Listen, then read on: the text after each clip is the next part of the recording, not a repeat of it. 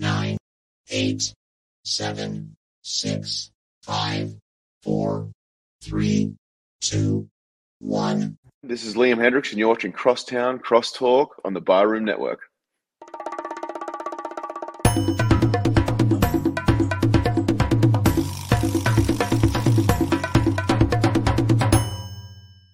Some may find the following disturbing. Discretion is advised.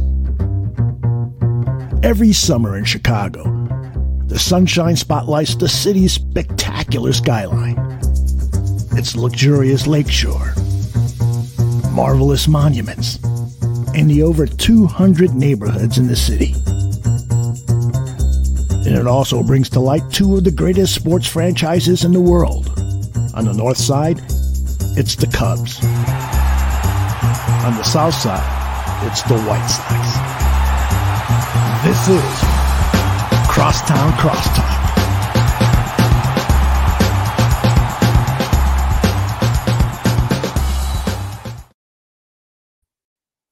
Hello, and welcome to another very exciting episode of Crosstown Crosstalk, presented by the Barroom Network. My name is Vinny Parisi, and I am extremely excited to be excited. That makes absolutely no sense. I'm stupid. One person who's not stupid is somebody who I'm going to be introducing on this podcast. It is a very important episode of Crosstown Crosstalk. Why? Because, baseball season's going on. I believe, according to a good source of mine, that tomorrow is going to get absolutely banana lands in the world of baseball with the deadline for arbitration and all that kind of stuff coming up. It's going to be a wild and banana lands type of day, so everybody needs to make sure they're paying attention to that. But for now, really, the only news in the last week is that Carlos Correa signed with his third team of the offseason and has lost over $115 million, due to his ankle issue and failing two physicals, and now he's back with the Twins, who he was with last year. They still came in third place. Are the White Sox going to be better than the Twins? We have a whole offseason to talk about that. I'm going to pretend not to care about it today because we have big news in town. This show's called Crosstown Crosstalk because it's supposed to be the White Sox and the Cubs, talking baseball, bringing the whole MLB into it. But there's another team in town that's just extremely important. And I know Chicago fans of the White Sox and the Cubs, they all cheer for the Bears, unless you're a weirdo Packers fan, but get out of here if you're a weirdo Packers fan. The Chicago Bears, there's nobody I'd rather talk to them about than my personal friend and the director, producer, everything involved with the Barroom Network. Of course, I'm talking about Aldo Gandia. Aldo, how we doing? I am doing great. I am so looking forward to this next 45 minutes to an hour talking Chicago Bears and really whatever you want to talk about. You and I engage with each other a lot, but a lot of times we don't get a chance to talk sports. And so when you called me yesterday and said, hey, I'd love to have you on to talk about the new Bears season coming up, 2023, and of course the exciting news today about Kevin Warren, I said, yeah, count me in, brother. Absolutely. Aldo, you just made a really good point to me. We talk quite frequently. We talk at least 3 or 4 times a week. We don't ever talk about sports, and we're hardly ever live on air together. That is true. That is true. So this is a unique opportunity for me, and I'm really looking forward to it. Thank you. Absolutely. Likewise, of course. Thank you for everything you've done for me and my family. So I appreciate you. Let's kick it off with the big news. Obviously, today the Chicago Bears announced, we knew for a couple weeks that this was a possibility and that Ted Phillips was retiring after 40 years with the Chicago Bears as their president and CEO. And today we learned that the commissioner of the Big Ten, Kevin Warren, is going to be the new president and CEO of the Chicago Bears. He is the 5th person to hold this position in the history of the Chicago Bears, 103 years. He is the first person to be hired outside the organization to be brought in for this position. And now the Chicago Bears, for the first time in franchise history, have a black person as the president and CEO. They have now a black quarterback, a black GM, and a black president and CEO. Times are great for the Chicago Bears. It's a diverse organization now. It's wonderful. What are your thoughts on the hire? Yeah, I got to tell you, I first became aware of Kevin Warren in a deep way about almost a year ago. He was a profile on HBO's Real Sports with Brian Gumbel, and he did a 20-minute feature on this guy, and I was super impressed by the man and by what he has accomplished. Make no mistake about it, this guy comes to the Chicago Bears organization loaded with experience, know-how, and knowledge. I mean, you look at this guy. Besides being the Big Ten commissioner, he was the former chief operating officer for the Minnesota Vikings. He also has 3 or 4 law degrees, including degrees, including a law degree from the University of Notre Dame. He's got a master's from Arizona State University. He was a player agent. He was an agent for several players, including Chris Zorich of the Chicago Bears. So this guy has had his hands in a lot of things. He was the personal lawyer for the, I think they're pronounced Will family, the owners of the Minnesota Vikings. And he was the one that advised them to buy the Minnesota Vikings. And he was the one that overlooked the construction of First Bank Stadium, which I've got several Vikings fans who tell me it's just a sensational place, and it could be the model for what the Chicago Bears want to build in Arlington Heights. So this guy has the qualifications. He has had relationships with players. He has had relationships with NFL teams. He's worked for 2 or 3 other NFL teams as well. He's got leadership experience with the Big Ten. He's got everything involved, plus his own personal story is so inspiring, Vinny. Let me tell you, when this guy was a kid, he was riding his bike and he got run over by a car, and it was a serious accident. He spent over a month in the hospital in critical condition, and the doctors told him he may never walk again. And one of the doctors said one of the ways, actually, he asked the doctor, what can I do to get better? And the doctor said, one of the things you can do is try to walk in a swimming pool, do exercises in a swimming pool with your legs.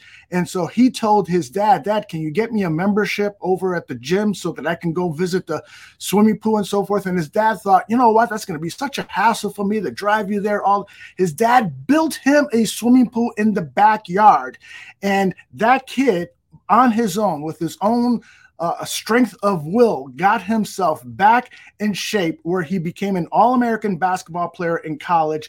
So that, to me, is just super exciting and inspiring, and tells you the type of man Kevin Warren is. I'm super excited about him being a member now of the Chicago Bears organization and setting the course for this organization for the next 10, 20 years. This guy knows football, so he'll be able to sit down with Ryan Poles and have excellent conversations, challenge Poles on many aspects of Poles' rebuilding plan. So I think Chicago Bears fans should be really, really pleased with this decision to hire Kevin Warren.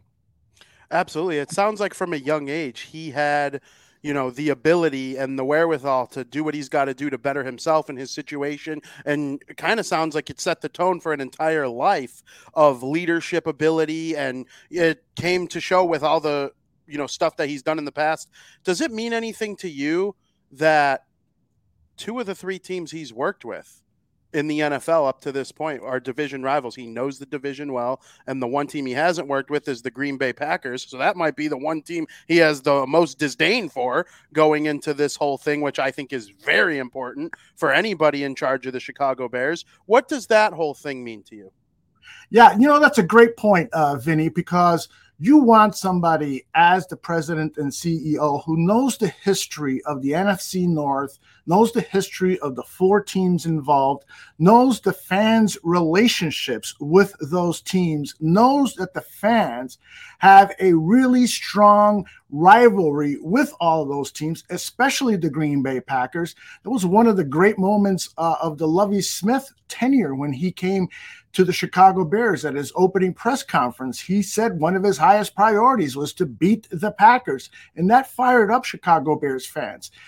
I don't think that that knowledge is going to help him in terms of figuring out ways to become a better organization. Maybe I'm wrong, a better organization than those organizations, but at the same time, he knows what this means to Chicago Bears fans and doesn't treat our division rivals as just another team on the schedule. Hey, we play those teams a total of 6 times every season. That's the possibility of 6 victories. I learned that from Mike Ditka. You have to start by building a team that can dominate the North, dominate the competitors in your division. If you got a 6-0 record every year because you're cleaning up the division, that's a good thing. And so the fact that now our CEO and president of the team is well aware of the rivalry, well aware of the importance of that, and has some background knowledge, as you said, because of its exposure to those organizations. That's a great thing. You make a good point. I believe they said Patrick Mahomes is 14-0 on the road against division rivals in his NFL career, and you've seen the success that he's had with that team. So I think you make a great point there. It's obviously very important. Now, a lot of times president and CEO, people wonder how much football influence they're going to have. How much football operations are they going to be a part of? When Ted Phillips was in charge, we wanted him nowhere near the roster, nowhere near the field. They've had, stinky GMs for most of his tenure as well, so that didn't help the situation by any means. But how involved are you projecting Kevin Warren to be involved with Ryan Poles and Matt Eberflus and all of their staff when it comes to building the on-field product of the Chicago Bears? It's another great question. When I worked for a major corporation and I took leadership courses that were taught by PhD Stanford professors and so forth, one of the things that they advised us as directors of the company, executives of the company, is to, when you first come into any new organization, you're hired for the job, you should spend the first 100 days collecting information about what is going on now with the organization, because you can't come in and immediately start to make changes without first learning what already exists, what are people doing, how are they doing it, collecting all of that information, and then you start the process of planning for change. Or if not making any changes with the general manager, blah, blah, blah, then you start then to advise them, because you've already collected a base of information that's going to help you become a better executive, a better leader of an organization. So I truly believe his start date, reportedly by one of the reporters, this isn't official yet, at least as far as I know, is that sometime in April, he's going to come into the organization. So that's just before free agency, which is the next huge player acquisition period for the Chicago Bears. January, February, March, April. Actually, it's just after. I take that back. It's just after free agency. So I doubt that he's going to have he will already have, Ryan Poles will already have his marching orders from in terms of fiscal responsibility from Ted Phillips. And then once that transition is made to Kevin Warren, he's now going to assess what is going on with the draft, what is going to go on with how the team practices, strategy, and all that stuff. And then he will clearly start to have input over those things. I don't know, frankly, how much of an input, but what I am really encouraged by is that he knows sports. He knows athletes. This guy is no dummy by any means. The biggest positive that this guy is going to have, and I know you're going to ask me about this coming up, is from the business side. And so when you run a multi-billion-dollar operation, you've got to know the operation you're running. You got to know the landscape. The NFL is what I'm referring to when I say landscape. You've got to know college football and the talent that's coming through there and how it's coming through there, and working with the NFL and the Rules and Competition Committee to make things better and so forth. So this guy is fully equipped to do all of those things. And I highly, highly believe that he's going to come in here and survey everything, and then after a few months start to put his stamp on the organization. Absolutely. Now, I want you to refresh my memory on something. I believe this is more of a two-part question. He ran the Big Ten from 2020 to 2023, right now, basically. And I think the Big Ten mostly thrived under his, leadership, and they got multiple teams in the college football playoff, and we've seen teams, ascend, and, it's just been really good under him, in my opinion, in basketball too. But, football is what we're talking about here. Was he the gentleman that spoke with the president of the United States back in 2020 when they were trying to get the Big Ten back into being able to play so that they were able to play enough games to qualify for the college football playoff? I believe he was involved in that to some degree, if I remember correctly. Yes. A lot of some of his critics will point to how he handled the pandemic as commissioner of the Big Ten, canceling the season at first. And they will point to that as that being a big strike against him. He has then since said that he has no regrets about that because he made that decision based on information given to him by the Centers for Disease Control and other health officials. And he said, my highest priority, first and foremost, beyond anything, beyond making money for the universities, is to protect the players from any type of health issues, health concerns. So guided by that is why he decided to cancel the season. Once more information became available, he then started to react to that new information and try to get the season going again, which he did somewhat successfully. So I'm giving him a pass on how he handled the pandemic because, frankly, even our healthcare officials didn't know what the heck they were doing with this new virus, this new coronavirus. And so we're still learning things today, years later after that. So, yes, Mr. Warren has had influential meetings with the president of the United States at the time, industry leaders. One of the big accomplishments for him with the Big Ten is bringing in some Pac-10 schools and expanding the Big Ten. He also wanted to draw a bridge towards the players, college football players, and helping them to get paid. I bet you there's nobody more upset than college football players of the Big Ten who were looking forward to Warren leading the way to get some of the players compensated for their efforts on the football field and getting more medical resources for injuries that might last into their adult years, their senior years, and so forth.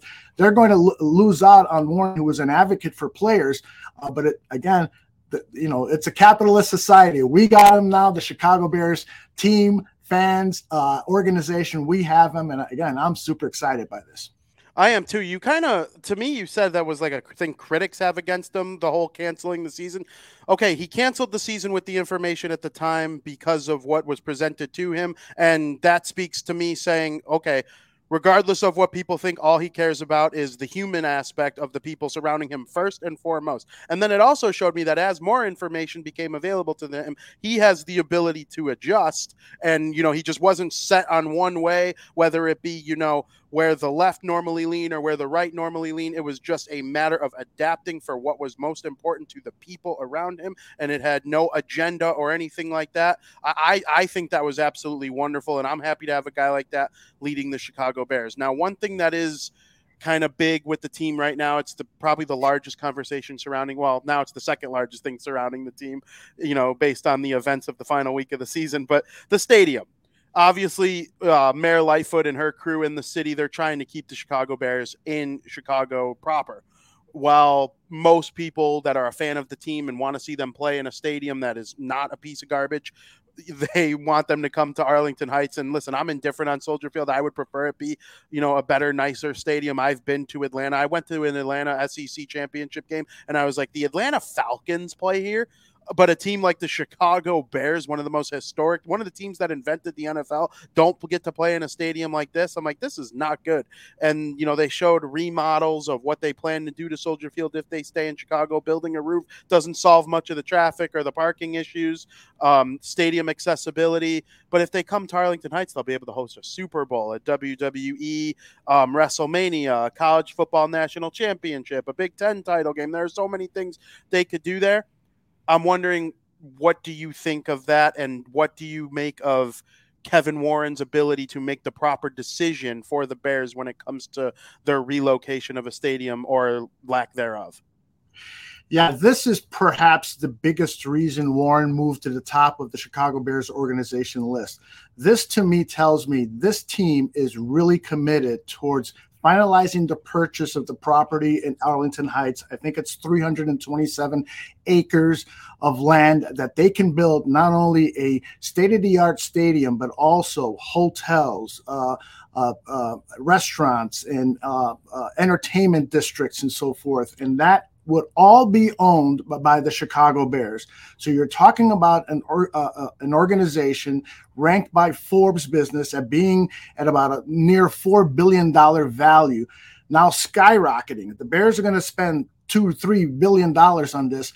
that the value of the Bears is going to increase almost double the amount, maybe triple the amount. Who knows what it is, but it's going, the Bears would not be going into this endeavor if it wasn't because there's going to be a substantial increase in value for the organization. And if they decide to sell to the CEO of Amazon, he's going to have to come up with $10 billion. Or they can just sit back and look at all the riches this new property is going to generate. Again, nobody is more qualified to step in and take over the reins from Ted Phillips on this operation. And frankly, Ted Phillips, to me, in my opinion, did not do a good job in working with the Chicago Park District in the remodeling of Soldier Field, and did not do a good job of trying to get the upgrades to Soldier Field done earlier than what the Mayor Lightfoot is now very late in the game, and in my opinion, too late, is offering. These are the renderings of what the city of Chicago and Lori Lightfoot has suggested. Let me go back a little bit and get a better image for people. Yeah, this is good.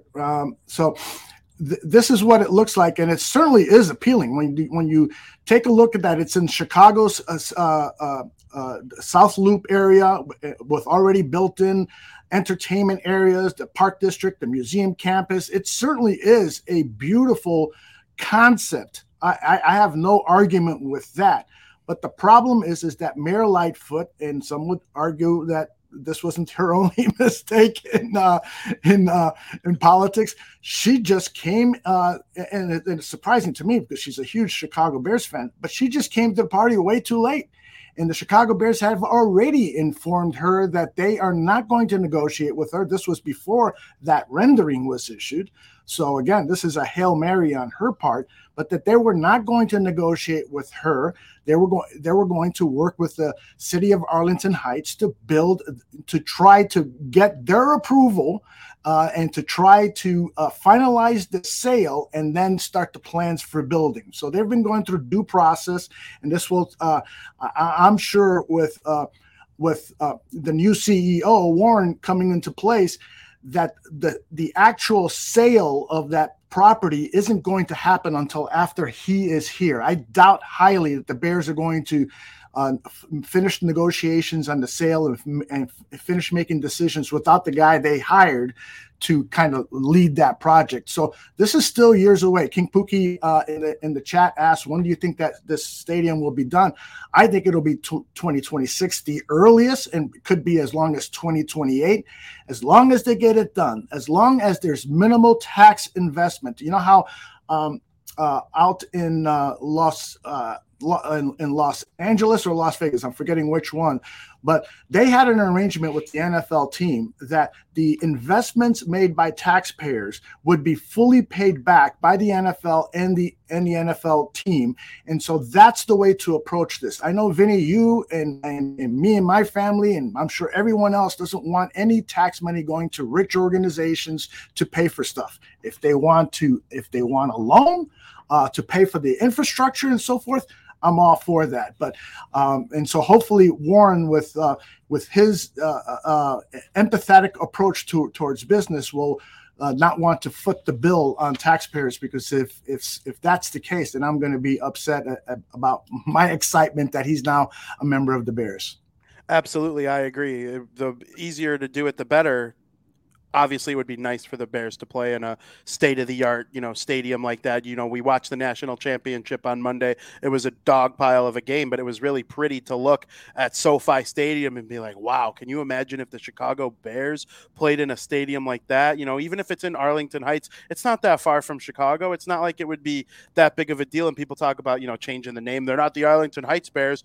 Google how many teams actually don't play exactly where their designed or not designed, where they are branded to be from. They're not the Santa Monica 49ers. They're not the New Jersey Giants or the New Jersey Jets.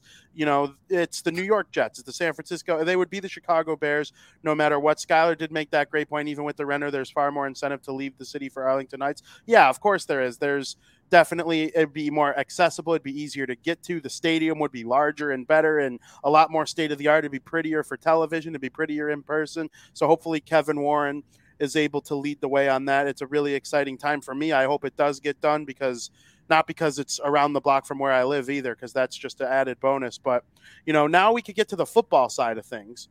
And the Chicago Bears, they went 3-14 this season. They had the worst record in the NFL. They have secured the #1 overall pick in the 2023 NFL draft. I did listen to you and Dan. I listened to the entire episode, that one you guys recorded from the hotel room. I actually thought that was really funny. And, you know, I actually appreciate the way you guys went about that video. It was kind of just like, it reminded me of like talking at the bar, except you guys turned on the camera. It wasn't official. Neither of you were in your setup or anything like that. It was just you guys sitting at a hotel room table. Thought it was brilliant. Just wanted to throw that out there really quick. But you guys were peeved about the way that the game went down and the way they finished the season. And it didn't sound like Dan Aguirre had too much appreciation for what was going on with how they benched Justin Fields. I also listened to you and Mike North. Mike North pissed off about how the Bears sat Justin Fields, even though he was 60-some yards shy or whatever it was from breaking Lamar Jackson. We're talking about Lamar Jackson, an MVP in this league, top 10 quarterback in the NFL, a record that he set just a couple of years ago.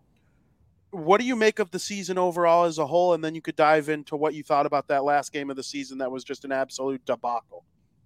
Well, I anticipated this was going to be a really tough season because the Bears were clearly signaling that they were going to rebuild. That was signaled in the opening press conferences when Ryan Poles and Matt Eberflus said, you know, what Ryan Poles said about Matt Eberflus is, I asked Matt, are you afraid to play rookies? And Matt said, I am definitely not. That's code speak for, we're going to get a lot of young players in here. We're going to test them out. And then Khalil Mack was traded a month or two later after the hiring of Poles. That was another huge signal. And then in season, the trades of Robert Quinn and Roquan Smith all told us what this season was about. It was a tank job to get a high draft pick. We can't deny that. You know, the coaches were playing to win for the most part during the season, but once they saw that the #1 overall draft pick was within reach, it is clear to me, you can't convince me of otherwise. You'd have to really go out of your way to convince me. I shouldn't say I wouldn't close the door entirely, but it was clear to me that they were tanking. They wanted every opportunity to win, to lose, and get this first overall draft pick. Now, the problem is that this is not really the greatest year to have the #1 overall draft pick in the NFL, because there isn't a one player. If you ask 10 different people who should be the #1 pick in this draft, I think you're going to get 5, 6, 7, maybe even 10 different answers. So that's the issue, is that, you know, you don't have a Peyton Manning coming out. You don't have a Trevor Lawrence coming out. You don't have a name, a Myles Garrett coming out, who people will say this #1 pick is valued so highly because the superstar that's coming out is a can't miss player. Now, having said that, there is still going to be a market for that #1 overall pick. And with where the Bears are right now, I would hope that Ryan Poles is going to start helping to create that market. It's like, you know, calling up other general managers and saying, hey, I just got offered a trade for my pick. What do you think? What would you offer? Even if you didn't get the call, start creating that market. Start talking to agents and leaking out that the Bears have been looking at quarterback such and such.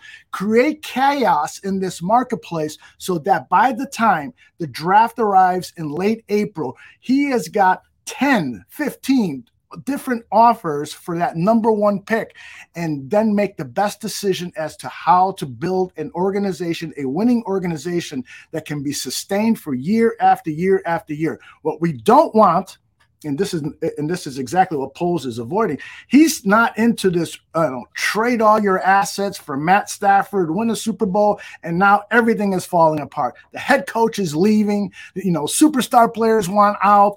It's a mess there in the Rams, with the Rams. And I asked people, I'll ask you, Vinny, if you could get a Super Bowl in 2024, and you were told it's only going to be one Super Bowl and then the next 50, 60 years, you guys, or if the choice was you can potentially get multiple Super Bowls, but the process to get there could be 3-4 years of 3 and 14 seasons, 5 and whatever seasons, and so forth, because that's what the Bears are doing now. They're taking a methodical approach towards building a winner that can be sustained over year after year after year. You just can't do that overnight. Overnight, you get the Rams. So what would you do, Vinny? I would certainly take the sustained success with chances at multiple Super Bowls. Now, the difference between them and the Rams for me is they did have a long period of sustained success, and they were on their last whim.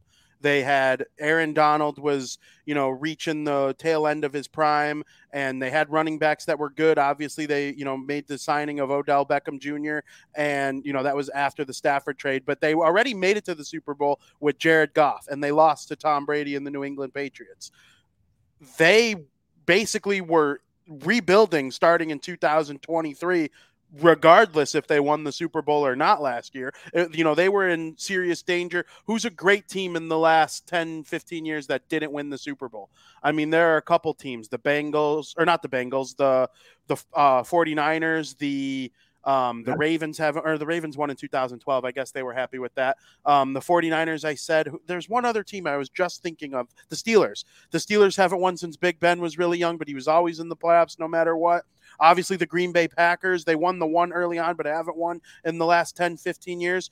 The Rams were in danger of becoming a team like that, so they kind of put all their chips in on that final year, and they knew they were going to suck regardless of what they did in 2022 or 2021, so they went for it, and they worked, though they were the one team that it worked for. For the Bears, no, I wouldn't sign up for just one Super Bowl and them suck for the next 50 years, because that's basically what happened in 1985 when they won the Super Bowl that year, and then things started to slowly but surely decline from there, and Dick had problems, and Jim McMahon said he'd rather play for the Packers than the Bears. Walter Payton finished out his career. It's just one of those things. I'd rather it be built the right way, and they can kind of start building what Cincinnati's been doing.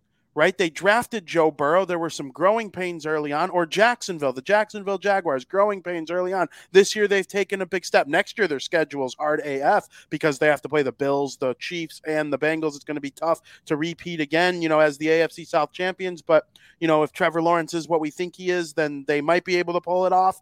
It's building it the right way and then eventually being able to compete for multiple Super Bowls. Winning the Super Bowl is very, very difficult. The team that's the model in the NFL for me right now is the Kansas City Chiefs. They got the one, and they've been in it every year since they've been in the AFC Championship game. They dethroned the Patriots as the best team in the AFC, and now there are lots of other teams in there in that mix with them. For me, for the Bears, that's the route I would go. I think they can wholeheartedly go on and, build this thing the right way and potentially get multiple Super Bowls out of it, or at least let's start by freaking making the playoffs as a wild card seed at the bare minimum. And then we could start talking to me about, being the NFC North champion. I don't think this division has the brightest future of all time. In fact, this might surprise some people. And, I've been on this for a couple months now. The Detroit Lions are a scarier threat to me in the long term than the Minnesota Vikings or the Green Bay Packers. The Green Bay Packers are on the decline. Aaron Rodgers might be done. We don't know. Well, as long as he's there, they're a threat, in my opinion. He could, play well into his 40s if he wanted to, I would assume. But the Vikings, they won every game by one score this year. They had a 30-point comeback. If you reversed every game that was a one-score game from a win to a loss or a loss to a win, their record would be like 3-14, something crazy like that. Is it sustainable going into next year? I think the Lions showed a lot of heart this year, and I'm enjoying their coach so far, and we'll see if they keep building through the draft and whatnot. But the Bears long-term, I actually like what they're building as of right now, so I would agree with you that I would rather that's my long way of saying I would take the long approach. Yeah, and by the way, kudos to you, because before the first snap of the season, you were saying this Chicago Bears team is the absolute worst in the NFL, because you were looking at the talent that was assembled and you correctly assessed that. I remember having you on one of our shows and we were all presenting rosy pictures about things, and you were like, you guys are making a good argument. But really, deep down inside, you knew it, because you said it a number of times before that show and after that show, that the Bears just did not have the talent to compete. And you were absolutely right. And since then, they actually made their talent less with the trading away of Roquan. And so kudos to you on that. And I agree with your assessment. I think the Detroit Lions are the biggest target, and so for Ryan Poles, he has got to look at that roster and he's got to start asking questions. What do I need to add to this team that can beat that team? Because that team has been designed for long-term success. And if they, if some of the young players that they've brought in play to expectations and their veteran quarterback can play well for another 2-3 years, and then they groom his successor, that Detroit Lions could have a decade or more of success. Super Bowl champions, I don't know if I go there because it's Detroit. And so let's win a playoff game first, Detroit. Exactly. So I agree with your assessment on that, and I hope that Ryan Poles gets lucky, because a lot of times when you're acquiring players, it's, do they stay healthy? Do they, all of a sudden go through a personality transplant and become egotistical when in college they were model citizens? All those things that are beyond your control have an impact on his decisions. So let's hope he makes sound decisions, he gets lucky, and that this team is on the right path, and we can see that as early as the 2023 season. Absolutely, and he has to be careful because there is a division rival picking in the top 5, although it's not their own pick. The Rams were so bad this year that the pick for Matthew Stafford ended up going to Detroit, ended up being better than Detroit's first-round pick, which nobody would have ever presumed that would happen. One of the things I was wrong about this year was the Rams being, a competitive team once again after winning the Super Bowl last year. They were one of the worst teams in the NFL, and Stafford was injured for most of the year. And, now we know Sean McVay might be leaving for a little while. We'll see if he ends up coming back. But I just think there's plenty of things to be worried about. You don't want one of those. If one of those quarterbacks falls to Detroit, and maybe the same old Lions, mantra finally starts to turn a little bit. I mean, we've seen it turn for teams in sports. The Cubs won the World Series. Okay. The Capitals won the Stanley Cup. All these teams that were quote unquote cursed, they found ways to turn it around. And sometimes you end up looking foolish if you think that a team's just going to continue to bang their head into a wall for 100 straight years. Eventually you'd think the Lions figure it out. I hope the Bears freaking figure it out at some point. But the Lions, if they draft Bryce Young or CJ Stroud with the 4th overall pick, if one of them falls to them, because I certainly think the Cardinals aren't going to draft a quarterback. I don't think they have the balls because they paid Kyler Murray all that money. And the Chicago Bears have Justin Fields. That's 2 and 3, or 2 out of the top 4 not picking a quarterback. One of those 2 can fall to the Detroit Lions, and they could just have him back up Matthew Stafford and learn the ways of playing in the NFL under a guy who's been to a Super Bowl. I love making fun of Jared Goff. I think he's a big old goofy goober. But at the same time, he's won games. He knows how to play well and be successful and be a model type of player in the league. And a young guy coming in can learn from that. So I would be wary of those Detroit Lions. I do want to ask you, if for some reason, and most people project they're going to trade the pick, I know the Colts are in the mix. They could use a quarterback at number 1 overall. I think they love Bryce Young out of Alabama. I don't know what they're going to do with their coach. Obviously a team like the Raiders has, made it clear that they're going to move on from Derek Carr, and they might trade Devontae Adams, which DeAndre Hopkins might get traded too. But all these teams are looking up to take a quarterback. If the Bears, for some reason, were set on a player in the draft that they wanted to select 1st overall, is there anybody that comes to mind? Wow, that's a tough one for me. I'm really been pulling my hair out thinking about this, because, again, I feel like there isn't a single player who is worthy of that number 1 overall pick. But based on what I know to this date, I think that the obvious pick would be to get that disruptive 3-tech defensive lineman, and that's Jalen Carter. Carter, in this postseason, he put up some tape that wasn't exactly the most impressive, but when he plays to his capability, this guy is an incredibly disruptive force. He can take on 2, sometimes even 3 offensive linemen and push them into the quarterback's face. That will allow for disruption of the opposing team's passing game and will allow the edge rushers to get there and get sacks. This guy is a phenomenal player. The knocks on him seems to be that he takes some time off, that he could perhaps be in better shape. We'll see if all that is true as we go through this process of seeing players at the combine, seeing players at their professional day workouts, and that stuff. So I do have a little bit of hesitancy about dedicating the number 1 overall draft pick. I would prefer that they trade, and if they trade down, Carter might even be there at the 4th pick, which would be, to me, much better value. But to answer your question, Jalen Carter is the first foremost because the importance of that 3 tech. You totally set up that defensive scheme that Matt Eberflus has. You set it up to succeed because when you have that inside pass rush and you complement it with some good outside pass rushers, that is the key to having disruption and totaling up turnovers. And that's the model for this defense. You need that 3 tech, and Jalen Carter right now is the best guy coming out of college, according to my sources and people that I trust. There are some people who don't agree. For instance, Silvera, I don't think he has him as the number 1 defensive tackle, but for the most part, the majority of analysts think Carter is the guy. I've seen Carter and then, of course, Will Anderson Jr. from the University of Alabama as kind of like the 1-2 punch for the draft that aren't quarterbacks. Do you have a bias against Will Anderson Jr., or do you think he'd be a good if they trade back? Let's say they trade back to 4 with the Colts. I believe it's the Colts at 4. And Will Anderson Jr. falls on their lap because Stroud goes to the Texans, Bryce Young goes to the Colts, who would then be number 1, and then let's say the Arizona Cardinals take Jalen Carter. If Will Anderson Jr. is sitting there at 4, are you for or against a guy like that? I think you have to take Will Anderson then because he's got premier pass rushing skills. My only concern with him is that he does seem better suited for a 3-4 defense. The guy will have to go through a bit of a transformation in the NFL. He's got to be, told you're going to put your hand down in the dirt and your job is to go get that quarterback. I'm sure that's something he would like.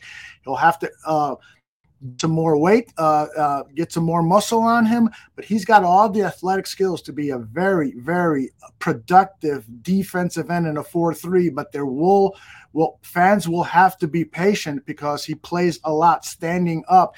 Sometimes, he gets dropped into coverage a lot. He would be much more for that Vic Fangio type defense the Bears used to run as opposed to the one currently being run by Eberflus.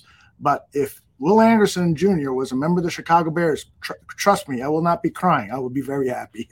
Yes, that would be interesting if they took one of those 2, whether it be with the 1st overall pick. I don't think it's going to be, but we'll see how that all ends up. Do you think – so if they do stay in like the top upper echelon of the 2023 draft, people only talk about defensive players for them, but really helping grow Justin Fields' game is what a lot of people believe should be the top priority. Do you think trading back even further than that and maybe going for a wide receiver and then, maybe making a trade for a DeAndre Hopkins, or I know Devontae Adams is on the wrong side of 30 now in terms of sports, but, there are a couple other guys available. Where do you stand on improving the offense? Well, I think it all starts up front, and I was hoping to see more progression from some of the guys in the offensive line for the Bears so that we could lower the priorities, the priority in terms of player acquisition for the offseason. But I'm convinced now that the defensive line and the offensive line are the highest priorities, with wide receiver being next.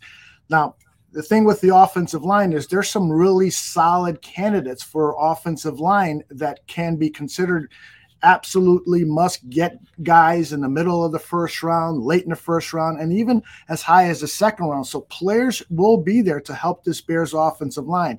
Plus you see what's available in free agency. There aren't tons of guys available, but there are some. And so, if Ryan Poles wants to really help Justin Fields, he's got to acquire an offensive lineman, a veteran offensive lineman. Might have to overpay for him a little bit, but that will be fine because you're protecting your franchise quarterback.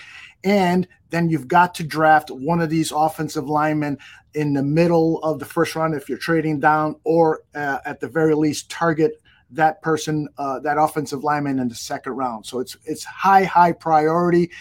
we also have to have our fingers crossed that this trade for the wide receiver Chase Claypool is going to work out. And I think there's still a much more of a chance that it will than that it won't, because the guy is supremely gifted as an athlete. The guy has had success in the National Football League, particularly in his rookie year, and he just needs time to get acclimated with the offense that Getsy runs and get acclimated with his quarterback.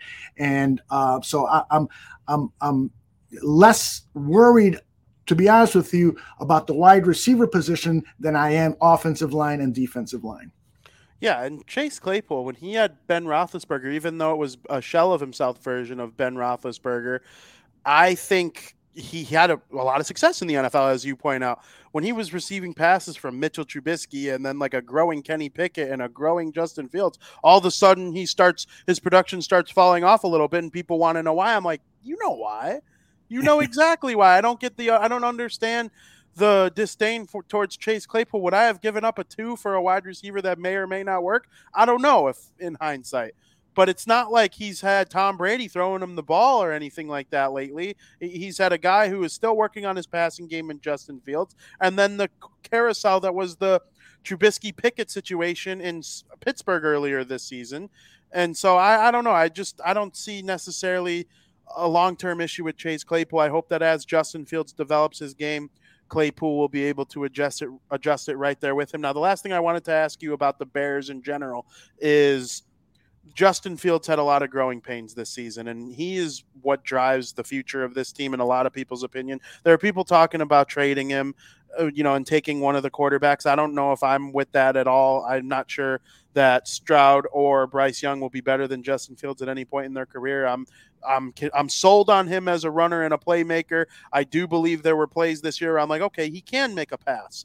And it just wasn't as frequent as some people might like to see. But again, you pointed out the offensive line was terrible. He had no one to throw to on a regular basis, especially once Darnell Mooney went down for the year. What did you make of his rookie season? Do you think he can improve and be a good dual threat? Obviously, we know about the run game. He almost broke Lamar Jackson's record, but if he could start being a more accurate passer and using that ability more often, he could be a legit passer in the NFL. What did you make of his season? This is the one topic that I sometimes am reluctant to talk about, because I know that I'm going to get death threats just for suggesting that Justin Fields can improve in a certain area. Let me preface this by saying I love Justin Fields. I have high hopes that he is going to be the franchise quarterback that I have been praying for since I was a kid. I mean, we haven't had one. If you want to argue Jim McMahon was the franchise quarterback, well, frankly, he didn't have the numbers to really say that. Yes, he was franchise. He helped us win a Super Bowl and so forth. But let's be honest, it was the defense that won that 1985 Super Bowl. Jim McMahon was lower on that priority list. But to answer your question, Justin Fields as a passer still needs to work on things tremendously. Yes, again, you can cite the offensive line. Yes, again, you can cite wide receivers who, were getting acclimated with the system, who aren't good enough outside of the first two guys, Mooney and Claypool. You can cite a lot of reasons. But when I look at the tape and I see that he is missing out on obvious wide open receivers, that he's holding on to the ball too long, and therefore the record sack total that he experienced this year, I think it was 55 times he was sacked. Half of those might have been on him, half of them were on him. There's no doubt in my mind that he had a lot to do with his own problems, and the problems he made the problems of the offensive line and the wide receivers even worse, because the game is still too fast for him. He's got to make quicker decisions. He's got to get rid of the ball. He's got to either run faster, but at the same time, you want him to be patient and wait for things to develop. How do you do that? You just have to have more pocket awareness, and you have to have trust in the offensive lineman. So if you're telling me, well, he didn't trust the offensive lineman, I understand that. Absolutely. If I had to sit there and 300-pound guys are coming at me, and the guys that are blocking, I don't have the most confidence in, I'd be making tons of mistakes too. But the bottom line is this: he still has a way to improve as a passer in the National Football League. And the only way that the Chicago Bears organization can help expedite that is the same way the Philadelphia Eagles did for Jalen Hurts, who after 2 seasons, fans in Philadelphia are wondering, is he really our franchise quarterback? I don't like him. Can we get this? And Tua Tagovailoa, who, again, after his first 2 seasons, people were saying this guy is a bust. But they got those 2 young quarterbacks premier weapons at the wide receiver positions and solidified the offensive line. And Jalen is a candidate for the MVP. He won't win it, of course, because of Patrick Mahomes. And Tua had a bounce-back season and proved naysayers like me, because I thought Tua was going to be a bust, but that Tua can play at a very high level in the National Football League. And his biggest challenge, by the way, now is concussions, not his playing ability. So let's get Justin Fields the weapons that he needs. Let's hope that he himself makes that progression based on the supporting cast that's going to be put around him. One last thing, Vinny, I hate to pontificate here, but everybody is talking. You got to look into trading Justin if possible. Any good leader of any good organization is going to look at that possibility and weigh it. This should be a meeting with all the coaching staffs and maybe even bring in some people who are quarterback gurus and look at every inch of tape available from Justin Fields this past season and discuss, why didn't this work? Why didn't he see this? Have really intense discussions so that way you can make a better decision on how he projects to be in 2023 and beyond. This has to be a really important decision about the quarterback. I personally am not willing to give up on him, but I also personally think that these discussions should go on, and for people with a higher brain power about quarterbacking than me should be making that decision or advising the general manager about the future of Justin Fields in Chicago. I couldn't agree more. The smartest teams in the league are always willing to think about what it is going to take to improve the organization as a whole. You see the Chiefs, they were like, okay, Tyreek Hill, we got to trade him. Okay, we're going to find a way to be the highest scoring offense without him then. We'll figure out different schemes. They're less of a big threat type of team now, but they were still the highest scoring team in the league to the point where they were so confident that they could do a ring around the rosy type of play and make fun of everyone while they're doing it. And listen, I respect that. The Chiefs have earned being able to do that without me being angry. If the Bears tried to pull off something like that, I'd be like, really, dude, get out of the huddle, go to the offensive line and shut up. Until you prove to me that you're worthy, of doing those kinds of things, I think that's something that, is good. And the Chiefs have earned that. And that's because they reevaluate themselves every offseason and say, hey, how can we get better? Is our offensive line protecting Mahomes enough? No. Okay, we'll bring in this guy. They brought in Orlando. What's his name? I forget his name. Orlando Brown. And, Tyreek Hill, he's gone. We'll find ways to score without him. The defense is always improving. Oh, Patrick Mahomes, he makes a lot of money now. We're going to have to get creative on, certain situations. And they have. And, that's what we want the Bears to become. So like you said, when it comes to the idea of drafting another quarterback or moving on from Fields, listen, it's probably not going to happen. I don't necessarily want that to happen, but everything has to be on the table every single offseason. Skyler said if a team wanted to trade a first and several other picks, I would definitely be open to trading him. Yes, they would have to be ready to select, a Bryce Young or something with their picks this year. That would have to be part of the plan, in my opinion, because you can't go into 2023 with this revamped roster without a quarterback at all. But, that's just where I stand on the whole thing. Aldo, before we move on, I want to know, going into Wild Card Weekend, I'm going to put you on a spot here. What is your Super Bowl prediction? Ooh, baby. Well, for me, I'm a huge fan of how the Kansas City Chiefs have built their organization. And so they're probably my favorite, teams that make it to the postseason. One of the things you look at first and foremost is who has the better quarterback. And there probably is not a better quarterback in the NFL than Patrick Mahomes. Anybody want to argue with me on that? Go right ahead. I know Josh Allen would be a close second, but I do think that Mahomes is the better quarterback. Now, of course, you need the weapons around him, and he does have the weapons. And so the Bills, King Pookie Nation in the chat says the Bills have to be considered, 1A to or 1B, however you do that, to the Chiefs. And over at the NFC I think it's going to be the Eagles coming out to the Super Bowl. So it'll probably be the Chiefs and the Eagles playing in the Super Bowl, with the Chiefs winning their second Super Bowl with Patrick Mahomes.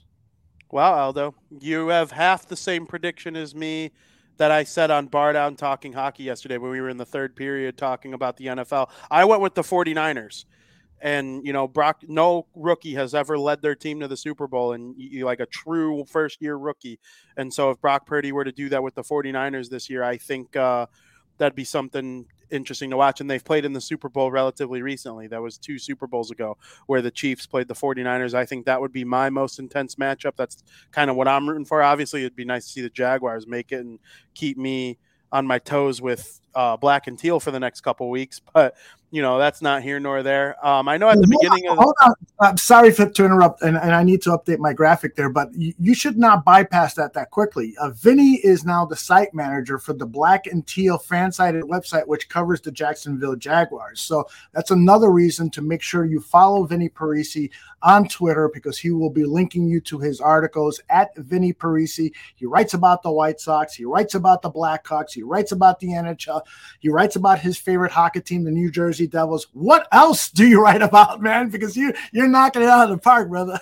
Yeah, I'm definitely staying busy. So the Bears and the Jaguars are the teams I cover for Fansided, and obviously the Bears are my favorite team, so there's a little more passion filled in with that. Where the Jacksonville Jaguars, I'm kind of coming in with I'm going to start cheering for them a little bit more, obviously, but I kind of come in from that with an unbiased type of let's analyze them from a non-biased standpoint, because obviously my favorite team is the Bears, and then all the hockey teams, every team in the NHL, with emphasis on the Devils and the Blackhawks, and then, of course, the White Sox, the Cubs, in addition to that. So, yeah, it's been going really good. I'm excited to connect with some Jaguars fans, and maybe we'll have a little Jacksonville Jaguars love fest if they find a way to beat the Los Angeles Chargers on Saturday night. But, yeah, I appreciate it.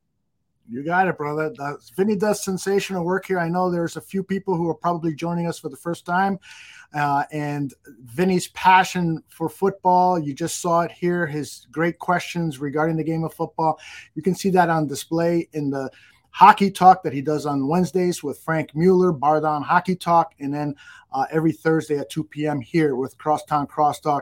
You're always hitting it out of the park, Vinny, and I really appreciate you being a part of the Barroom Network, brother. Absolutely. I love it, and I can't thank you enough for coming on the show. It's normally a baseball show. We kind of made fun of Carlos Correa a little bit at the beginning. Next week, I'm hoping to have a Minnesota Twins representative to come on and, really break it down and get it going with it. But I wanted to have, once every couple of months, I like to make Crosstown Crosstalk more of a sports show, just as much as it is a baseball show. So I think there's, a good room for the Chicago Bears on this show every now and then. So I'm happy Aldo was able to be a part of it with me, and make sure you tune into all of Aldo's great shows that he is a part of here on the Barroom Network, including Bare Their Souls, which was just, kind of relaunched a little bit this week. Obviously the show with Mike North, Greg Gabriel, there's all sorts of things that have nothing to do with football on this network. I'm not going to say that about my shows, because we talk about football even on our hockey and baseball shows, but Science Fiction, obviously there's some Chicago Bulls shows on this network. So it's been a lot of fun to be a part of. I can't thank you enough for coming on. And is there anything you want to say before we head off the air? Maybe promote Dan and Aldo's new show a little bit? Yeah, in fact, I'm glad that you gave me the opportunity. Nomad is one of the new members on the Bare Their Soul show, and he has been in the chat throughout this. And he says to me, when I was talking about Justin Fields, he says Aldo is going to get beat down at Benny's or someplace else. And Nomad, that is why I always wear a disguise when I go to Benny's. That's the guy that said that. No, I don't want that. But Bare Their Souls has been transformed now. We've got 2 new cast members with Nomad and Mr. Shorty. You guys might know them from their Monday night show, Bears Country Podcast. Now they're a part of our Tuesday night lineup. It's going to be sensational.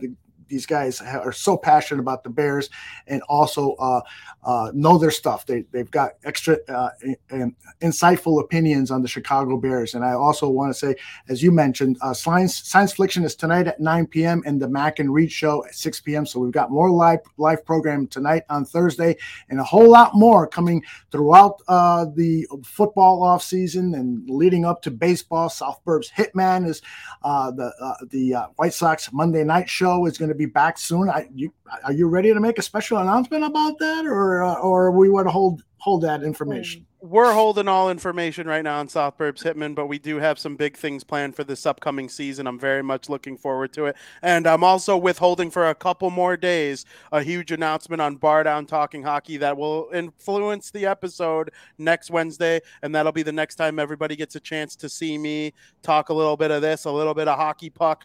Very much looking forward to that. And I can't thank everybody enough for joining in the chat. Nomad, it's good to hear from you. Good luck this upcoming offseason doing Bare Your Souls. I'm very excited for you in that opportunity, obviously, to Skylar and to Dave C and to a couple other people, King Pookie in the chat. We love you guys very much. Sam Rush, thank you very much for joining. To everybody watching who didn't comment, we can't thank you enough. Aldo and I are so grateful for your time. And as always, go Bears, go White Sox. I'm sure there are a couple people out there saying go Cubs. As always, thank you for listening. Another happy landing.